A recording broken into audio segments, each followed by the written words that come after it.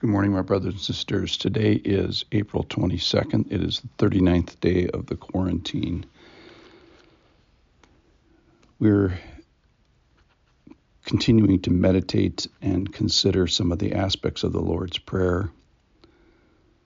Father, hallowed be your name, your kingdom come. Give us to each day our daily bread, and forgive us our sins, for we ourselves forgive everyone who is indebted to us. Today we're going to go to Ezekiel chapter 36. Ezekiel chapter 36. It's a very famous passage from the Old Testament. Ezekiel is a big book. It's after Jeremiah. It's after Isaiah. So if you come across any of those, it'll help you find it in your Bible. After Proverbs, after Psalms. Ezekiel chapter 36. This is the passage that Jesus referred to during his final teaching time, where he says, it's to your advantage that I go so that the Spirit can come and be with you. Well, this is prophesied and hinted at in the Old Testament, and that's the passage we're going to go to today. This is one of the most famous passages, one of the most quoted from the Old Testament, but not the part that I'm going to get to, of course.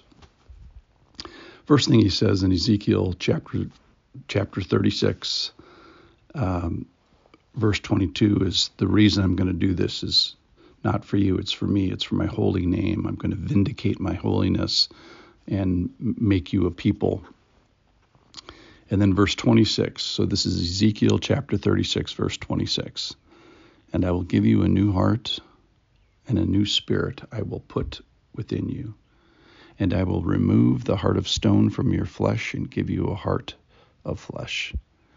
And I will put my spirit within you and cause you to walk in my statutes and be careful to obey my rules. You shall dwell in the land that I gave your fathers. You shall be my people, and I will be your God.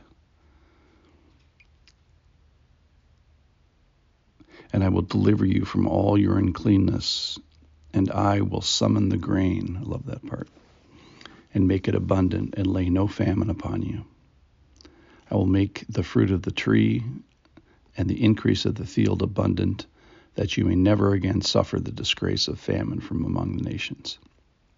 So, speaking here to an old Israel and incredible blessings, giving you a new heart, putting his spirit within us, causing us to walk in his ways, and then calling us his people in a special way. This is why I think Jesus said it's to your advantage that I physically leave, because then this process can happen. Well, here's the part I wanted to get to. Everybody stops at these wonderful, happy rainbows and puppies verses. And the first thing that happens after this is this. So I'm continuing on. I'm in verse 31. Then you will remember your evil ways and your deeds that were not good, and you will loathe yourselves. Loathe, L-O-A-T-H-E. You will loathe yourselves for your iniquities and your abominations. Is not for your, because it goes back to the theme now, it's not for your sake that I will act, declares the Lord. Let that be known to you.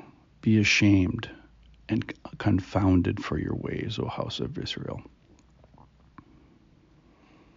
So the first thing that happens after the Lord acts, we have an action of God. He's jealous for his name. He puts a new heart within us, cleans us, gives us the blessing of the land and the grain and blessings, and then we look inside ourselves and say, whoa, I am loathsome with regards to my iniquities and abominations. How did this happen? Ashamed and confounded. So here's the point of today. I think we have been asking the Lord for eyes that would see our iniquity, that would see our sin, that would see our transgression, ears that would be quick to hear, mouths that would be careful. And then here's the part that is not so much in the Lord's Prayer, that we would loathe our sin, that we would have a different view of it, that our threshold for sin would be, that our awareness threshold would go down so we would see it more clearly. And then the part of this passage is that I think it's emphasizing that we should loathe it more. So my prayer this morning is for not just the awareness, not just for eyes and ears that see it, but for the characterization of it, that we loathe it. So when the Spirit comes, when you feel the activity of God, one of the things that should be happening is verse 31, or verse 32.